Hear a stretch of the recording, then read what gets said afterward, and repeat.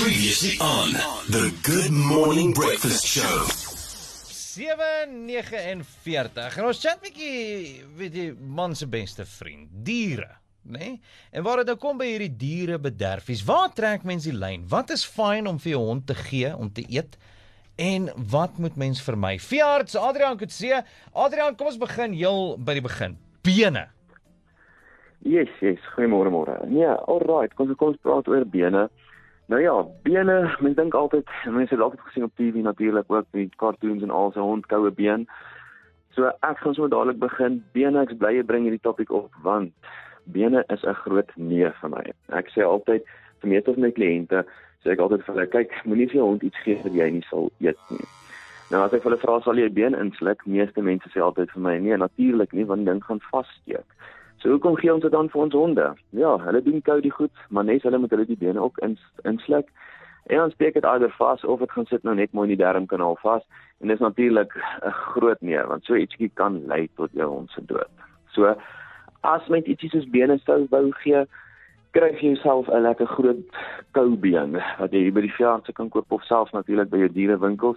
Dis 'n rou been, nommer 1, en nommer 2, ek sê altyd enige been wat jy vir jou hond moet gee, moet nommer 1 te groot wees om in te sluk, en indien hulle wel kan insluk, moet dit kan verdeur. So ek sê nog steeds, bly maar eerder weg van die bene af. Veearts, Dr. Ardiaan Coetzee op die Klank vir Lewe ou FM. Nou Ardiaan, kyk, 'n mens wil nou, jy weet, die hele ding vir my waar bederf en 'n begrafnis opeindig, né? Nee? So en diere tree nou maar op uit instink uit. So as jy vir my ding gaan gee om te eet, gaan hy dit eet. Dis my realiteite. So wat moet ons, jy weet, wat is fyn met bederfies en wat moet ons probeer vermy? Alright. So kom ons begin, ek wil altyd jy sê, kom ons begin eers by die vermy. Ek sê, die beste manier is om half te skrik om te sien wat moeilikheid kan maak. Nou, as mens nou praat van, jy weet, jou tafelkos is jou bederfies en al daai tipe goeders. Yes, dis alright om jou hond te bederf, solank jy net weet wat om te gee. En dan nommer 2, baie belangrik, in matigheid.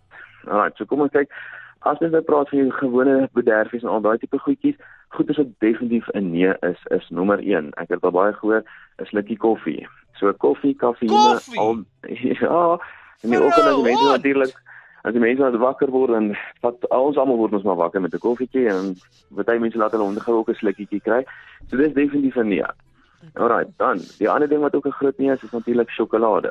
Sjokolade is natuurlik hoogs giftig vir honde, en maak dus ook of dit 'n wit sjokolade of selfs jou donker sjokolade is, nie, vermy dit net. Alright, dan goedjies wat mens geneig is om in kos te sit, wat mens natuurlik nie altyd van weet nie, is jou eie en knoffel. Beide eie en knoffel kan lekker gevaarlik en giftig wees vir die honde. En dan as mens nou kom by, nie noodwendig giftig nie, is natuurlik as mens nou gaan kyk na rooi vleise, vette en spices. So ek sê altyd vir meeste van my kliënte sê, my goue reël is, alles wat in jou resep vir boerewors is, vermy maar. So dis jou vet, jou spices en natuurlik rooi vleis.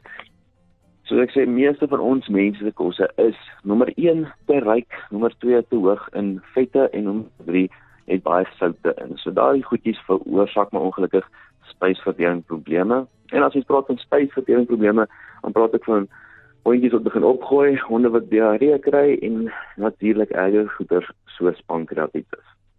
So dit klink simpel met 'n diarree en opgooi, maar meeste van hierdie is klein hondjies, en dit kan lei tot, soos ek sê, ontwatering, of selfs dat hulle bloedsuiker verskriklik val, wat dan kan opeindig dat jy of 'n nooddraai by die veearts moet maak, of selfs 'n begrafnis. So ja, as mens ook praat, ander goedjies wat mense geneig is om te doen, is melk. Enige suiwelprodukte, meeste van ons hondjies sukkel, yes? Ek is bly jy bring hierdie op, want dis die ander ding, né? Ons sien altyd dat katte, veral, Yes. Dit is in cartoons en goed, soos jy vroeër gesê het, 'n hond eet altyd 'n been, 'n kat drink altyd melk. Can we give cats milk? Yes, so as ek daarvan praat, katte is nogals, hulle kan tot 'n mate klein bietjie melk inkry. Dis nie die einde van die wêreld nie. Ons moet net altyd pas op vir te veel. Katte is nogals alright met die laktose. Dis die honde wat weer bietjie daarmee sukkel, maar weer eens matigheid, want te veel melk vir either 'n kat of 'n hond weer eens kan lei tot maagprobleme en hoofsaaklik maar diarree.